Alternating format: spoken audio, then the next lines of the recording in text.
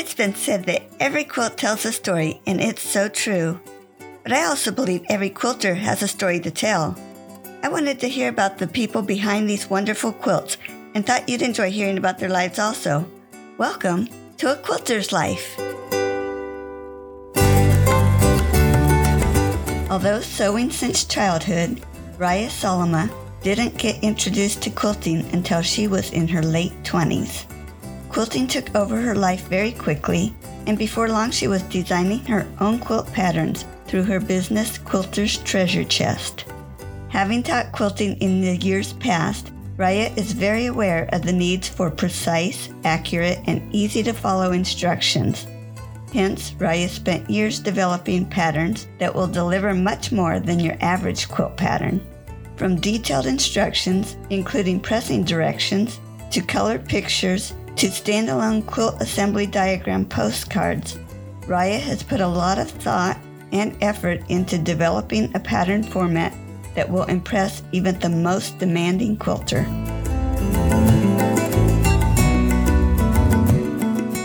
Raija, thank you so much for taking time out of your day to visit with me on A Quilter's Life. Well, thank you so much for having me. I'm excited to be here. Tell me about where you were born and raised. I was born in a little town called Eno in Finland. It's a rather small town, used to be the center where I used to live, about 2,500 people, and the whole town about 8,500 people. But currently there's probably under 7,000 people living there. And what is interesting about Eno is that Eno means uncle in English, yet the name came from Karelian language, which means the center of a river where the water flows most strongly. And we have a big river, flowing by right when you enter Eno. And it's a huge land area, about 420 square miles. I'm a child of teachers. And in fact, my mom was my teacher first through the sixth grade. And as such, I grew up in an apartment building that 6 teacher families grew up in. And I lived there for 17 years, 2 of which I lived in Jyväskylä, which is a bigger town in the middle of Finland. And actually, one of my brothers experienced an attempted kidnapping by a 7-year-old girl who I actually witnessed. It was a horrific scene, but I'm glad that we got him back and all is well. Oh, how horrible to have to see something like that. It was dramatic. Yeah. You mentioned that you grew up in an apartment building because your parents were teachers? So they had a building about 100 meters away from the school, and total of 6 families lived in there. And I need to say I had the best childhood. Really, really enjoyed living there. And my distance to school was always small. The elementary school 100 meters away, middle school about 200 meters away, and the high school was a whopping 400 meters away from me. So nobody had to take me to school. Just go and walk. Wow. Now, is that a normal practice in Finland, or was it particular for that school? Back in the early days, it was very common that teachers were living very close to the school, and usually the school provided housing. But nowadays, no. But back in the days, like when I was a child, it was quite common. At least in the more rural areas. I don't know about the cities, but rural areas, yeah. Interesting. Thanks for sharing that. Sure. Now, do you have a specific childhood memory that brings you joy? I have many.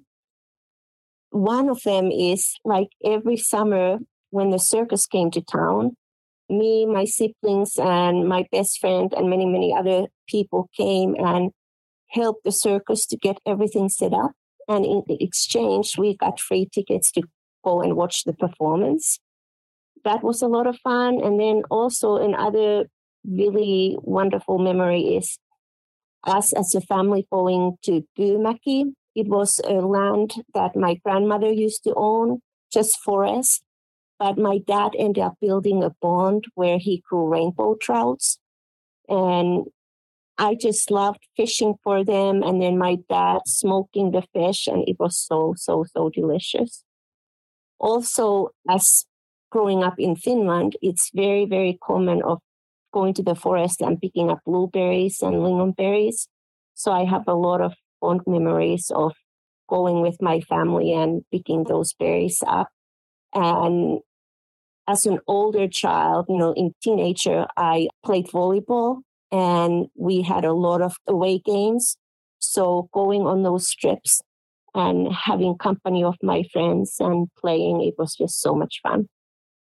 So there was a lot of memories, but there are, I'm sure, many others, but those are some special ones.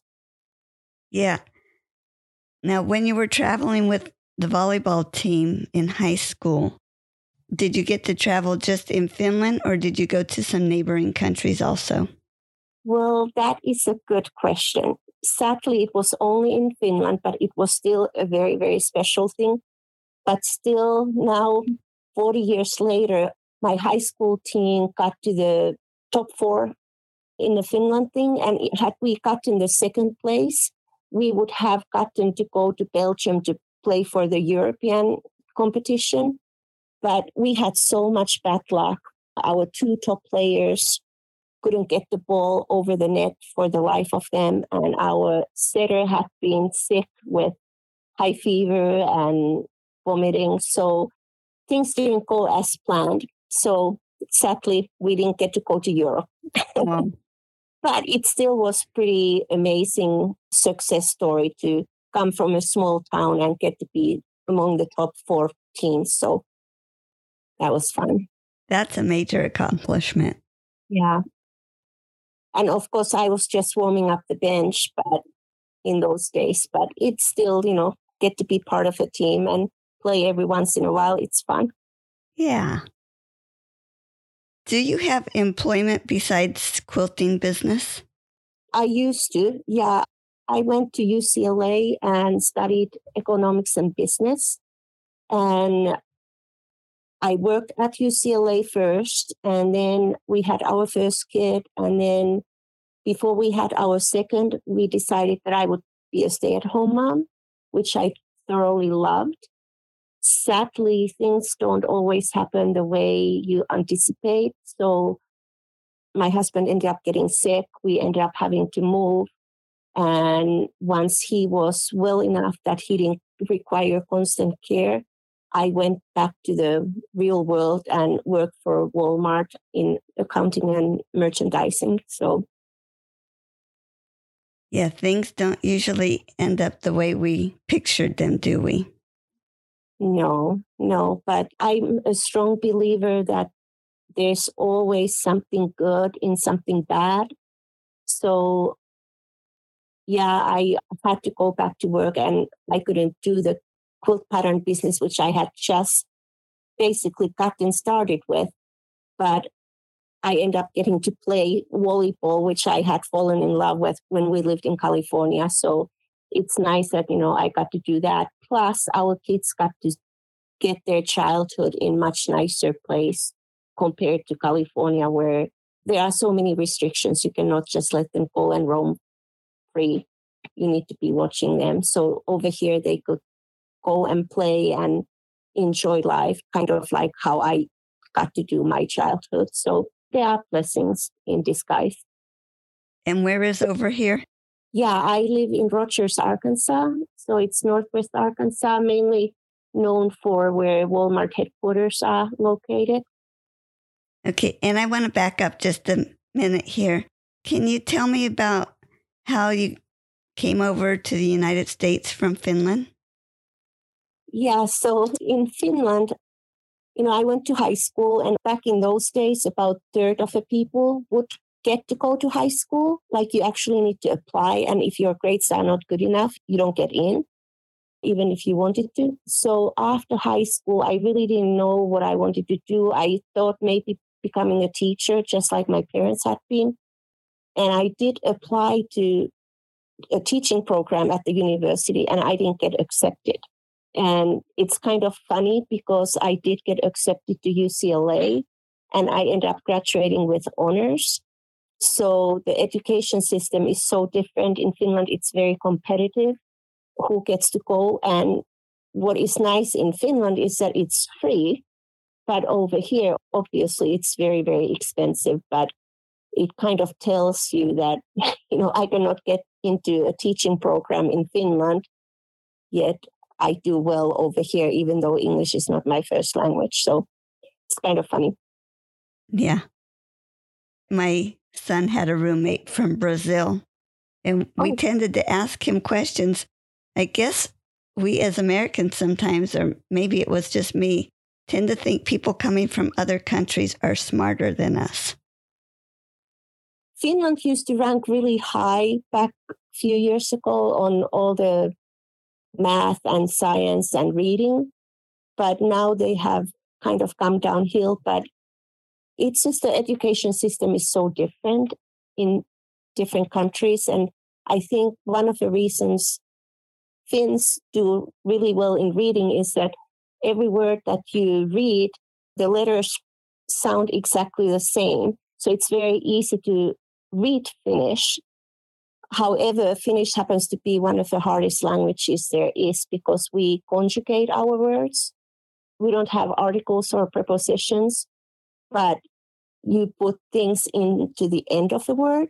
So the word may change completely. It's still the same thing, but it's just depending how you're using it, it may sound or read completely different. But I don't think people are necessarily smarter, but there may be values in education is different. Well, actually, one thing that I believe what makes Finns do so well or used to do so well is that we don't go to school from 8 to 4 or 8 to 3 without tons of breaks. Like when I went to school, after every 45 minutes of instruction, you had 15-minute break, and you would be going outside and running around, especially in elementary school, and giving your brain a break to relax.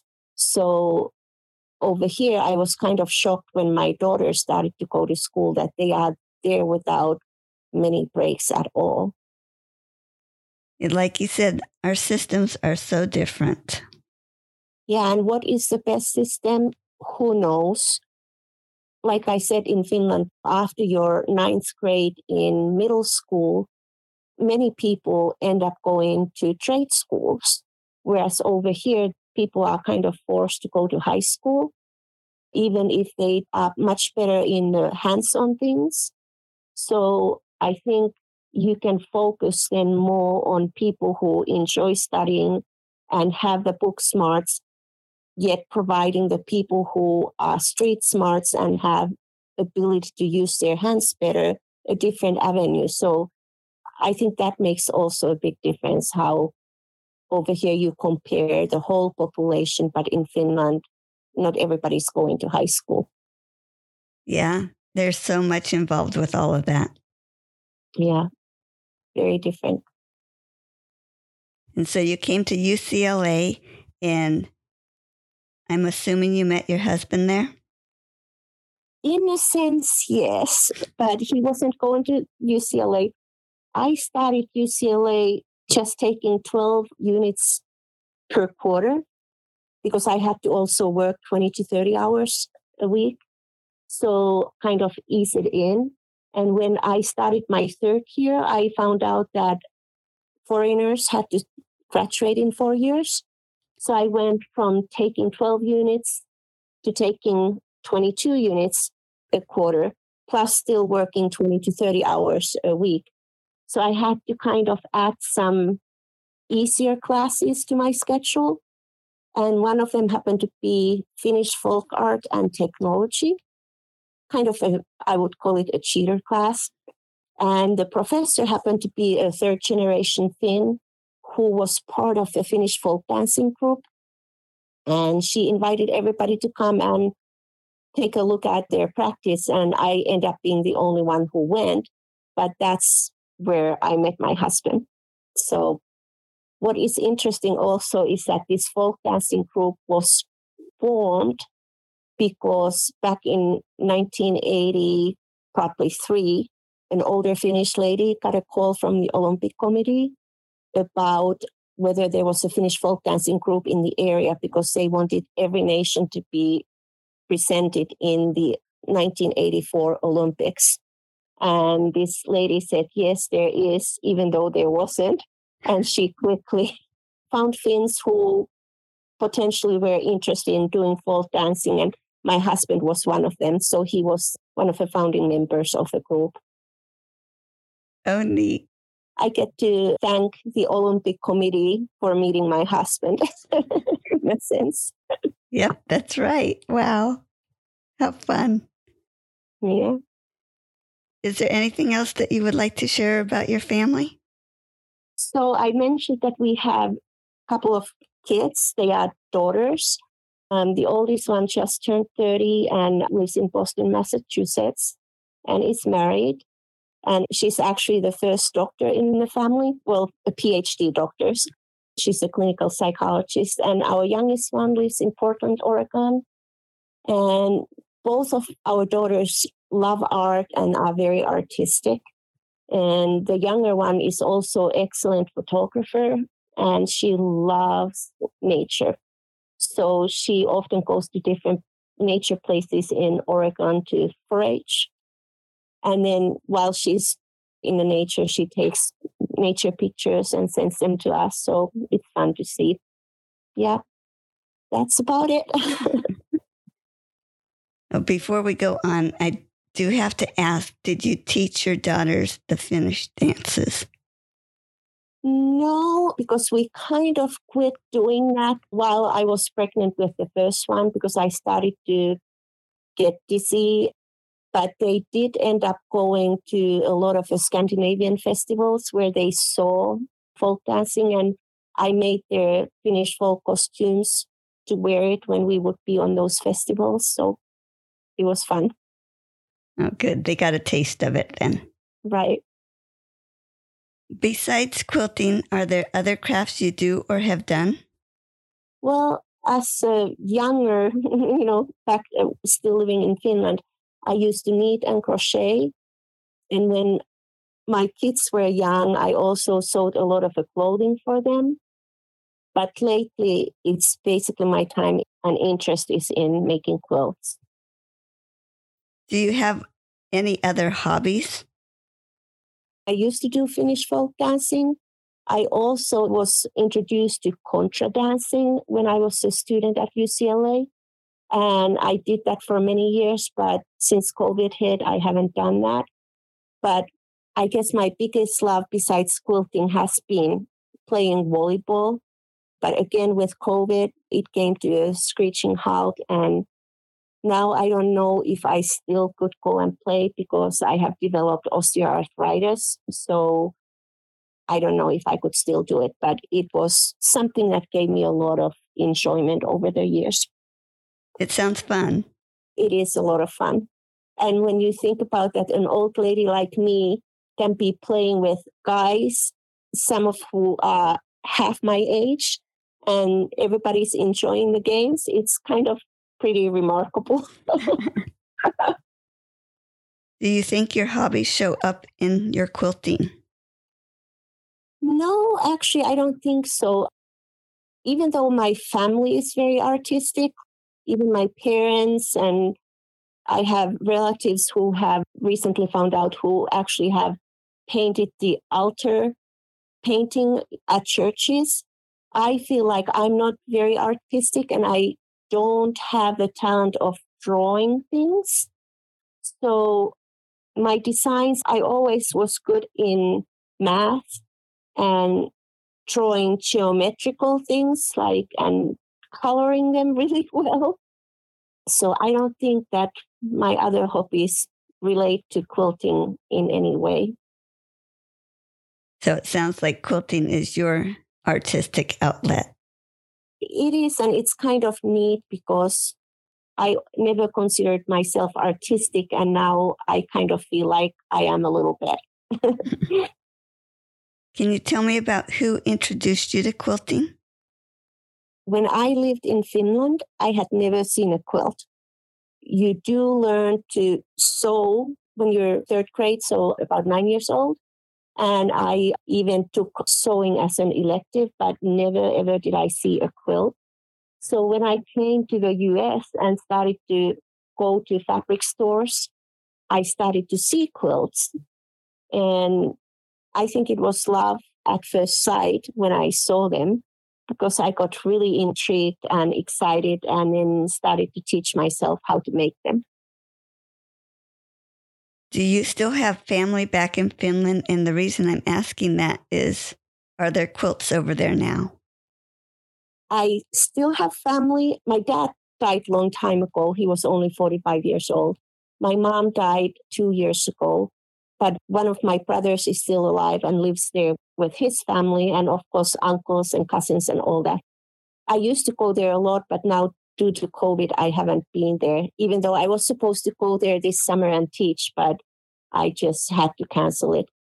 But people are quilting, and there's even a guild or guilds in Finland. Obviously, it's a slightly different. Last time I went to the fabric stores, they don't necessarily have a big selection for quilting fabrics, more so for sewing, whether it's clothing or curtains or all that. But there are quilters. And actually, I'm going to be going on a cruise, and there will be 2 Finns coming to the quilting cruise with me. Oh, fun. Yeah, that's a lot of fun.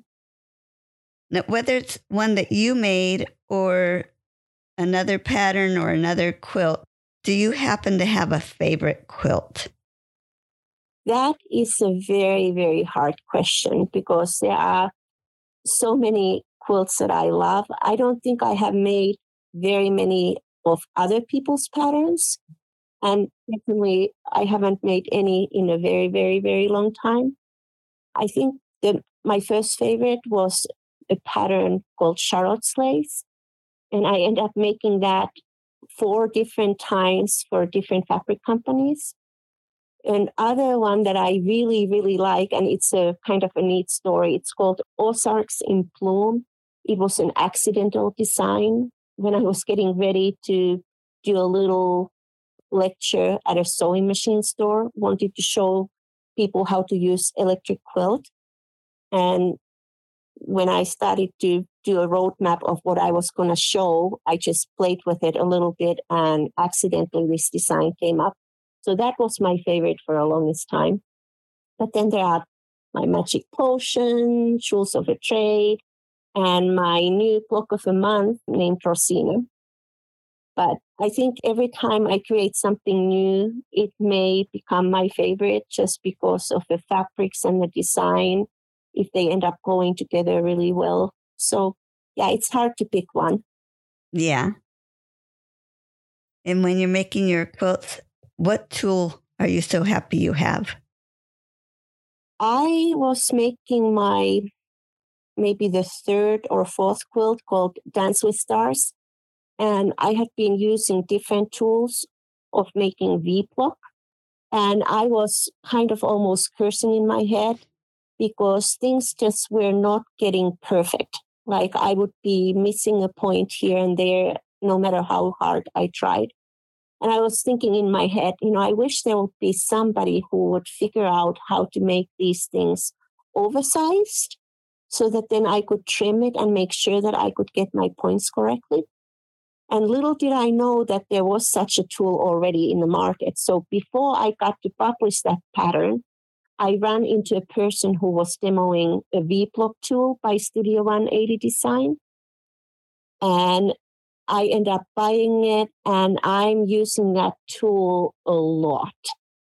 Not only that tool, but many of the other tools that Studio 180 produces, because most of them have the same principle: make things oversized so that you can trim everything to perfection. And it really helps your accuracy a lot. Obviously, you weren't the only one that was wanting that. That's right. And I end up loving them so much that I think I discovered them in 2014. And in 2016, I enrolled and became their certified instructor for the tools because I really think they make a world of difference in your quilting life. That's good to know. Now, some quilters like the whole process and some dread certain parts of it. Do you have a favorite part of the process of quilting, or do you like every step? Are there people who actually really love binding? I think that must be my least favorite part. But I think for me, it's really probably the designing process because I get to just play with my electric quilt, which is a software for designing quilts. Also, it helps you to see how the fabrics come together before you actually sew them. Like I said, with the Ozarks in Bloom, it was an accidental design. I wasn't even intending to make a design, just something to show how to use the program. So designing, but then at the same time, finishing your top when you actually see, especially if it looks really pretty, is very, very satisfying. And obviously the quilting itself, I don't do free motion quilting. I wish I could do that, but I have a computerized long arm, and it's so nice to see when the quilting and the quilt top blend together and what they produce, because it becomes so much more than what it was. That's amazing when it all comes together. It really is. I mean, even though the top can be very, very pretty and striking, but the right quilting really makes the whole thing come together and really give you a lot of pleasure. Yeah. And then when you're finishing it off, I know some people use a binding that matches or is the same material as the backing, and some people use a coordinating material. What do you tend to use for your bindings? I most often use whatever is on my border. Occasionally, I use some coordinating fabric, but it's mainly what is on the top, on the border. Okay. Please share your worst quilting experience. Okay, I think it has to be my first attempt of making a quilt.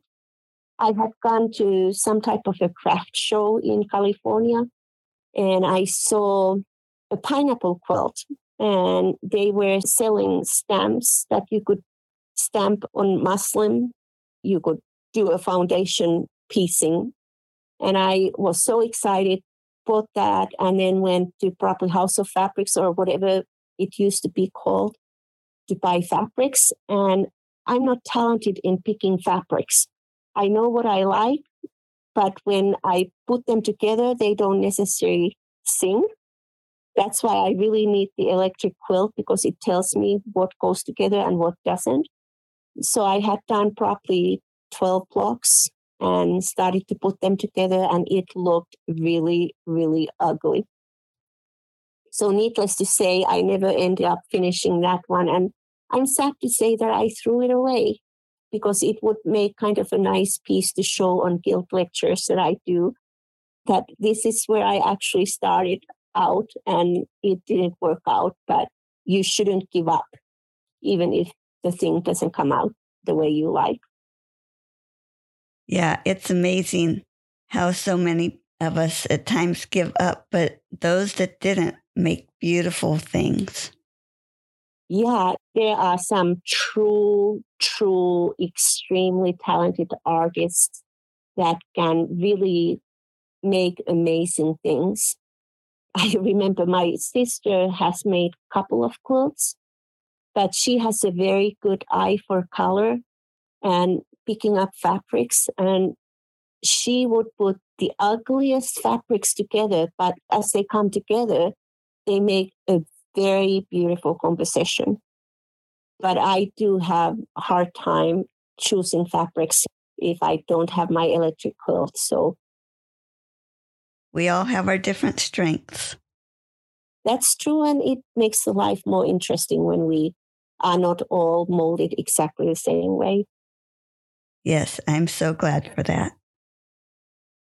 What do you think draws you to making quilts rather than going ahead and using your time to do something else? I think we touched on this a little bit earlier. I think for me, it is an art form that a non-artistic person can be successful, especially if they have the right tools, whether it's electric quilt or a ruler type of a tool that makes piecing more accurate. It just gives you a lot of satisfaction to make something beautiful out of nothing. Or, well, I mean, you use the fabric, but I couldn't just take a piece of paper and do something beautiful. But with fabric, I can create something that is beautiful and functional at the same time. Yes, I love that it's functional. Yeah. Plus decorative, some of them are wall quilts, and also they make such great gifts because you really cannot put a value for a quilt, but you know that it was made with love. Definitely. And who do you make your quilts for? I think I initially used to mainly make them for family, and actually I made some for sale as well back in California. But lately, it really has been making them for fabric manufacturers to showcase their newest collections. They have kept me pretty busy, so I haven't had time to do much of anything else. In fact, sadly, I mentioned that my oldest daughter got married. She got married 2 years ago, and I started her quilt, but I haven't yet finished it. Oh, no. It's okay. They are planning a move next summer, so I'm hoping that I will make it ready for their new home wherever they're going to live. That will be nice. Yeah. I'm curious, when you make a quilt for a manufacturer, I'm assuming you send it off to them for them to take pictures of it and use it in their advertising or whatever. Yeah, it really depends on which manufacturer I'm working with. Some of them do want to photograph the quilts themselves. They also may want them to be displayed on Quilt Market or other events. Some just want me to make the quilt, take my own pictures, and produce the patterns so that they can be showcasing that there is such a pattern that uses the collection. So it really depends on the manufacturer. Right now, I just mailed it on Monday, 3 of my quilts to Quilt Market for one of the fabric manufacturers to be displayed in their booth. So it all depends on the manufacturer. So I am also curious, what happens to the quilts when they are done with them? Do they give them to charity? Do they give them back to you? No, they give them back to me. Like the one that I sent the quilts on Monday, it's a new company that I have never worked before, but I do assume that I will get the quilts back once they are done with it. The other manufacturer where I used to send my quilts for photography, I can now do my own photography, so I don't necessarily have to even send it to them.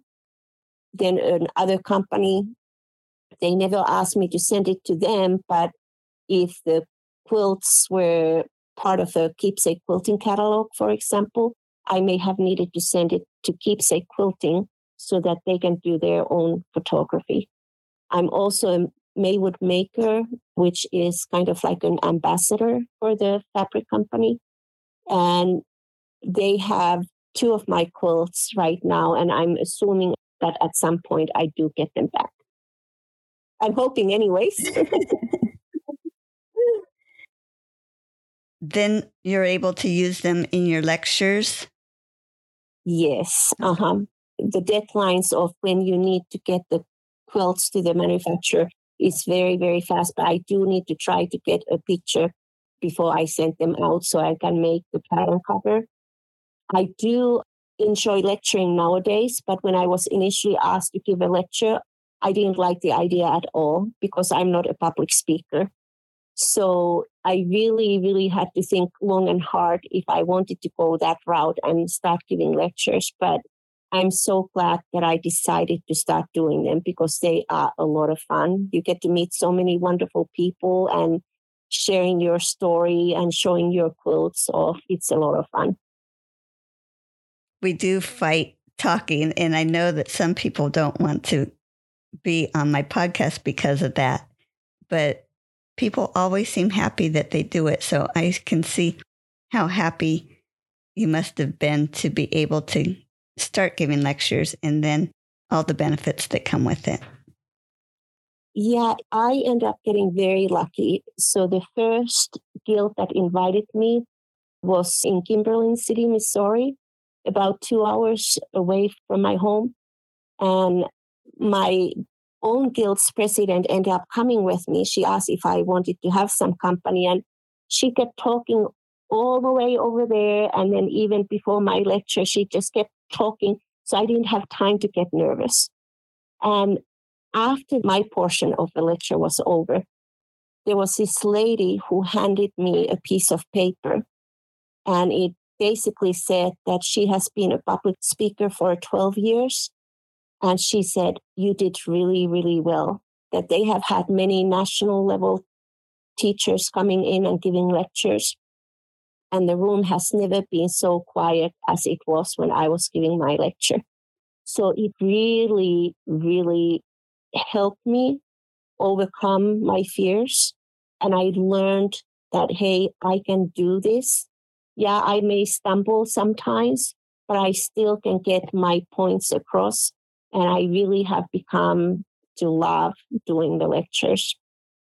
That is so neat. Yeah, I don't know how I got to be so lucky that that person happened to be in the audience and decided to write that note. I mean, obviously, in the beginning of my lecture, I did say, this is my first time doing this. I'm not a public speaker, so please bear with me. Maybe she knew that I needed some encouragement, but it really was spot on and helped me get started and continue. Yeah, I'm sure she knew you needed that. Plus, she wouldn't have given you that note if you hadn't done a good job. So that is really cool. Well, thank you. Well, now that you got those quilts sent off on Monday, have you started on another project? Yeah. So I have 6 quilts that I need to make, and one of them is an existing design, but 5 of them are brand new designs. So I need to write them up and make them by the middle of January. So I actually got the quilts that I sent to market done on Thursday, but they didn't want them to be sent until Monday because they were flying into Houston. But I got started writing up 2 of the patterns, and I already made the tops for 2 of them. So finished one of them this morning. And so now I need to start working on my 3rd one. So it's never a dull moment here. Keeping you on your toes. Yeah. But it's fun. Like the 2 that I just made, I just keep looking at them and really smile comes on my face because I'm very pleased how they turned out. Oh, I love it when that happens. Please share a quilting tip. The best tip that I can tell is that if you haven't tried Studio 180 design tools yet, you owe it to yourself to give it a try. Right tools make a world of difference. Also, I would encourage everybody to remember to buy a pattern if they see something that they like. It allows pattern designers to keep doing what they do, and it really saves you a lot of time and money in the end because you don't end up making the mistakes and you don't need to take the time to figure out how something was done. But right tools and right patterns make all the difference. Thank you. That helps. Sure. Describe how you went from having quilting as a hobby to it becoming a business for you. I have always been a big time dreamer, trying to reach heights that, are impossible. So when I first laid my eyes on the quilts, I was really fascinated by them, as I told you before. But very soon after that, I started to do my own designs, and I started to teach quilting among my friends on my dining room table and then at a quilt store. And I had been a stay-at-home mom and wanted to continue, but also I wanted to provide financially for our family. So I thought, what better way to do is than trying to produce quilt patterns? Because at that point, I still thought that, hey, you can make very good money doing that. But I barely got started when my husband got sick. So I had to put that on hold. But when I went back to work, when we moved to Arkansas, and I was working so hard, I was putting my whole heart onto the things what I was working on and not getting the appreciation that I felt like I should get or financial compensation. It just grew stronger and stronger that I really would like to work for myself. And then back in 2013, it was January, and my brother-in-law suddenly passed away. He was not even 60 yet. And it kind of shook us. And we felt that maybe this would be a right time for giving my pattern business a try. I didn't want to be, if I get to be lucky enough and grow up to be 80 or 90 years old, I don't want to have regrets in life. So if I didn't give it a try, I may regret, like, what if I had given a try, how my life would have been different. So we decided to take a plunge, and it certainly the road is not rosy, but I think I'm finally getting to, I'm putting a lot of hours, like working 24/7 almost, and have made many more connections that there is that end in sight that I'm actually going to make it as start earning some money. But it's a plunge that it's not easy to take, but I'm glad that I took mine. Yeah, working for yourself isn't always what some people think it is, but it is rewarding. It really is. Like, you are your own boss, and it's up to you. If you put forth the effort, it's you who hopefully will get the rewards, not a corporation. So that part is really rewarding. Yeah.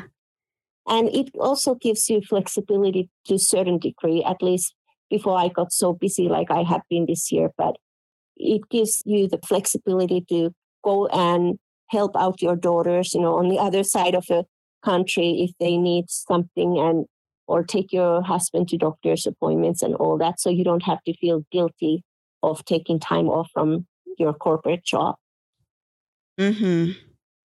My husband and I have been entrepreneurs since the 80s. And when we started, his mom said, you only have to work half days. You just have to decide which 12 hours you want to work. Oh, that's a good one. That really sums it up. Share the name of your business. I believe you have businesses, and how you came up with those names. Yeah, it's Quilter's Treasure Chest and QTC Quilting. It's basically the first letters of the Quilter's Treasure Chest. To me, quilts are treasures. And somehow I got the idea of, when I was thinking about treasures, I was thinking about pirates and their treasure chest. And that's how it came up. Actually, my first patterns that I produced before my husband got sick, I had a graphic designer to do my logo and then also the cover. And it was kind of like a treasure map and the ocean. And it was actually then quilted items that I was doing the patterns for. But I don't remember exactly why I chose that theme, but I think it must have been because quilts are treasures. Mm-hmm. You tried to start back before your husband got sick, but when did you officially start your business? In California, I got my business license in 2003, but then we moved here 2005. I went to work in 2006, and I think that I applied for a business license in 2007. But I really didn't get started until 2013 when I quit my corporate job. Those sound like busy years. Yeah, very busy. What made you decide to start producing your quilt patterns? Had you made them for other people or what? Well, I really, really enjoyed teaching and then figuring out myself. I'm not artistic, but I'm good in math. And it seemed a very nice fit to figure out how many things do you need, how many 4-inch squares you need over here, and what is the total yardage. It gives you a lot of satisfaction in that way. But making quilts and producing patterns, it's something that brings me a lot of joy to see that my patterns are appreciated by others. And as I mentioned before, there's nothing better than to be able to be your own boss. You can make the rules, you can take the time off if possible, rather than having to ask somebody, hey, can I go and do this? And to be able to reap the rewards of your hard work. You are the one to make the decisions, how hard you want to work, and nobody else is pushing you. Well, when you work with fabric manufacturers, there are certain deadlines that you're not able to alter, but at least and you can always say, no, I don't have the time to do that or participate in something. So I think, being your own boss and producing something that is beautiful is amazing. Now, when you decided to make that first pattern for sale and you put in all that work, how did you go about, one, selling it, and then when it actually sold, how exciting was that? I was teaching at a quilt store, and they were really nice owners back in California. And when I told them that I was making patterns, they wanted to buy it, and it was really, really awesome. And they ended up going to Quilt Market in Houston, and they asked me to go along with them. So I got to see my first quilt market then, and then we stayed for the festival, and I was working at their booth. And there was one lady from Norway, all the way from Norway, who came, and she ended up buying one of my patterns. It was just such a neat feeling that my pattern went all the way to the other side of the world too. That is fun. And describe that feeling of when you saw a quilt that you had designed and it was made by someone else. It was super rewarding. It just makes your whole body warm and fuzzy. But what I really, really like is that when somebody took the pattern and changed the colors, that gave such a different feeling. But sometimes it's much better than what the original design was. Sometimes it's pretty much equal, but still so different. I really, really enjoy seeing the different people's vision for the same pattern. It's amazing how you take that same pattern, and I've said this over and over again, and two different people make it, and they are so totally different. It is amazing.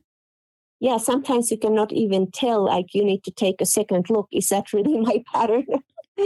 Just sometimes people put different values of fabric in different places, and it completely can change the pattern or the quilt, how it looks. Just such a dramatic difference. Mm-hmm. Now, not only do you design patterns, but you're a professional quilter also, correct? That's correct, yeah. So I got my long arm about half a year after I had quit my corporate job. And I certainly needed a lot of practice before accepting any customers. But then I did my own quilts, and I went into charity quilts. And then by December of that year, I had my first paying customer. Her name was Nadine. She was then 89 years old. And it was actually her daughter who had reached out to our guild. And she ended up interviewing several of the long armors. And for whatever reason, she chose me to quilt her mother's quilt. once I got the quilt, I ended up taking it to Nadine at her senior housing complex. And we really ended up forming a very special bond. And I ended up even getting invited and went for her 90th birthday party. What was interesting about her is that, being 90 years old, she didn't see really well anymore. But she ended up producing one more quilt, which I had also a privilege of quilting for her. The sad thing was, about the time when I got it done, she was in the hospital. So I took her quilt to her into the hospital. And about 2 weeks later, she passed away. So it was kind of a sad thing, but I felt so privileged to have been able to bring so much joy to a person who was so sweet. Mm-hmm. And she had to have appreciated getting to see that all done. She really did. The only sad thing was that for whatever reason, her daughters, she had 3 daughters and a son, and they were all at the hospital when I went and took the quilt there. And I later found out that the daughters insisted that she shouldn't keep the quilt in the hospital, but rather it would be waiting for her at her room in the senior living complex. So she really didn't get to enjoy it too much beyond when she initially saw it. So it was kind of sad. That's sad. And yet I wonder if they were concerned of it getting lost, because things do get lost at the hospital like that. And it would have been horrible if it was lost. That's very true. I guess I need to think about that way, because I just always just felt so bad for her. Anything else you want to tell me about Quilter's Treasure Chest?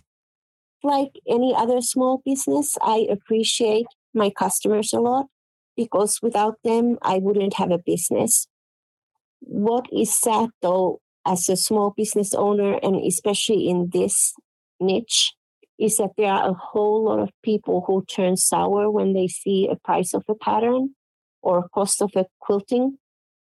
I don't think people really understand how much time and effort it takes to produce a quilting pattern.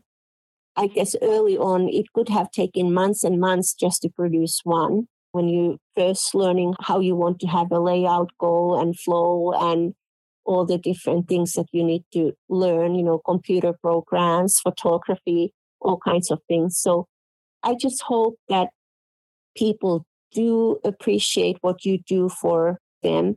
And the cost of a pattern is still such a small cost if we consider the whole package, buying fabric and batting and having it long-armed. So please support small businesses, especially quilting-related businesses.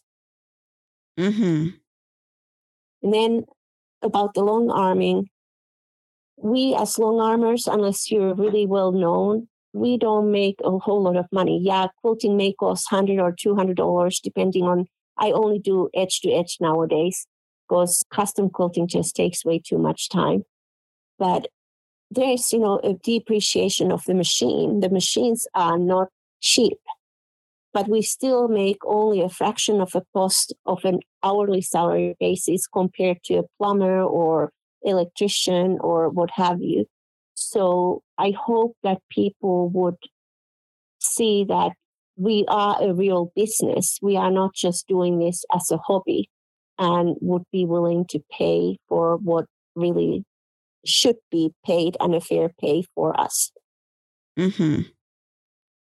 You mentioned the quilt cruise, and that's a Stitch in Heaven quilt cruise. How did that come about? And tell me about when that's going to be.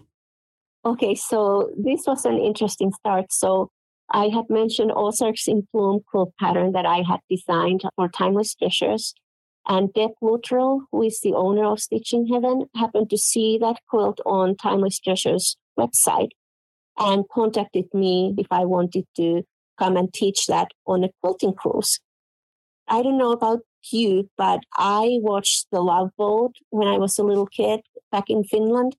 And I always dreamt about working on a cruise. And this actually gave me the opportunity to do that. So I said, absolutely, I would love to do it. So they asked me to send a downloadable pattern for them to take a look at it, and I send it. And then in the meantime, I go to Finland to visit my mom and brother, and then I get an email while in Finland, and it basically says that, well, while this pattern is really pretty, it's not suitable for this cruise because it would take too long time to make it. So unless you have something easier for quilters to make, we're going to have to find another instructor. And I was heartbroken. I'm like, oh, no, I do need to. So I, right then and there, luckily I had my laptop with me. I started to design another quilt, and it ended up being something that she liked, and I was able to teach that. So I have done 2 quilting cruises so far. My third one will be in about 2 weeks, which will be before this episode airs. And then my fourth one will be something that I'm extremely excited about because it's through Panama Canal, and it's a 15-night cruise taking place in April. Oh, how fun. Yeah, I really feel very, very blessed to have Deb having seen me and contacting me, because I'm having the time of my life. I mean, there's no better job than teaching on a cruise. You get to have a vacation, you get to mingle with students, you get to teach, you get to see new places, you get to eat great food, the entertainment. I mean, what would be better than that? So for anybody out there who has been debating whether they should go and take part of a quilting cruise, I will wholeheartedly recommend you to do that. But not all quilting cruises are made equal. I have heard people during my other cruises complain about some other organizers. So do your homework.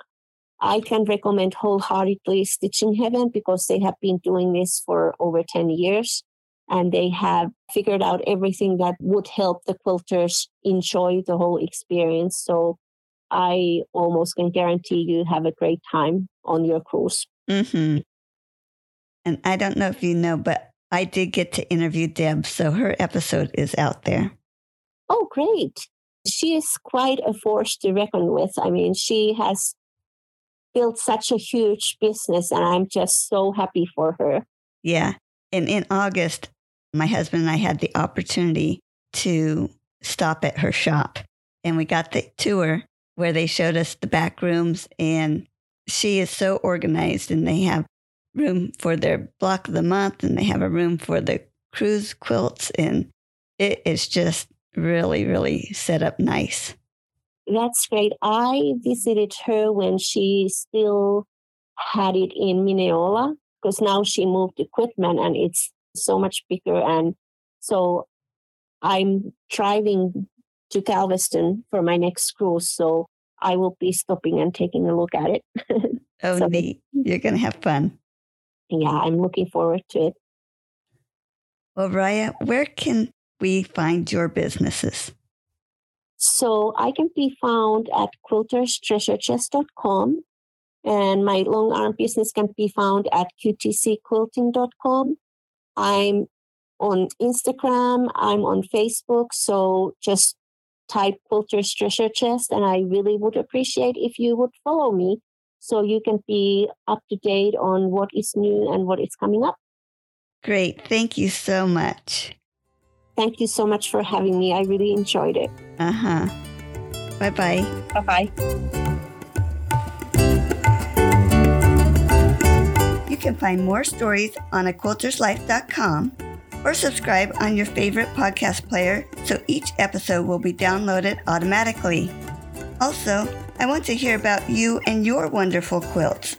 Please contact me, Paula Chamberlain, through the website to set up an interview. And as always, thanks for listening.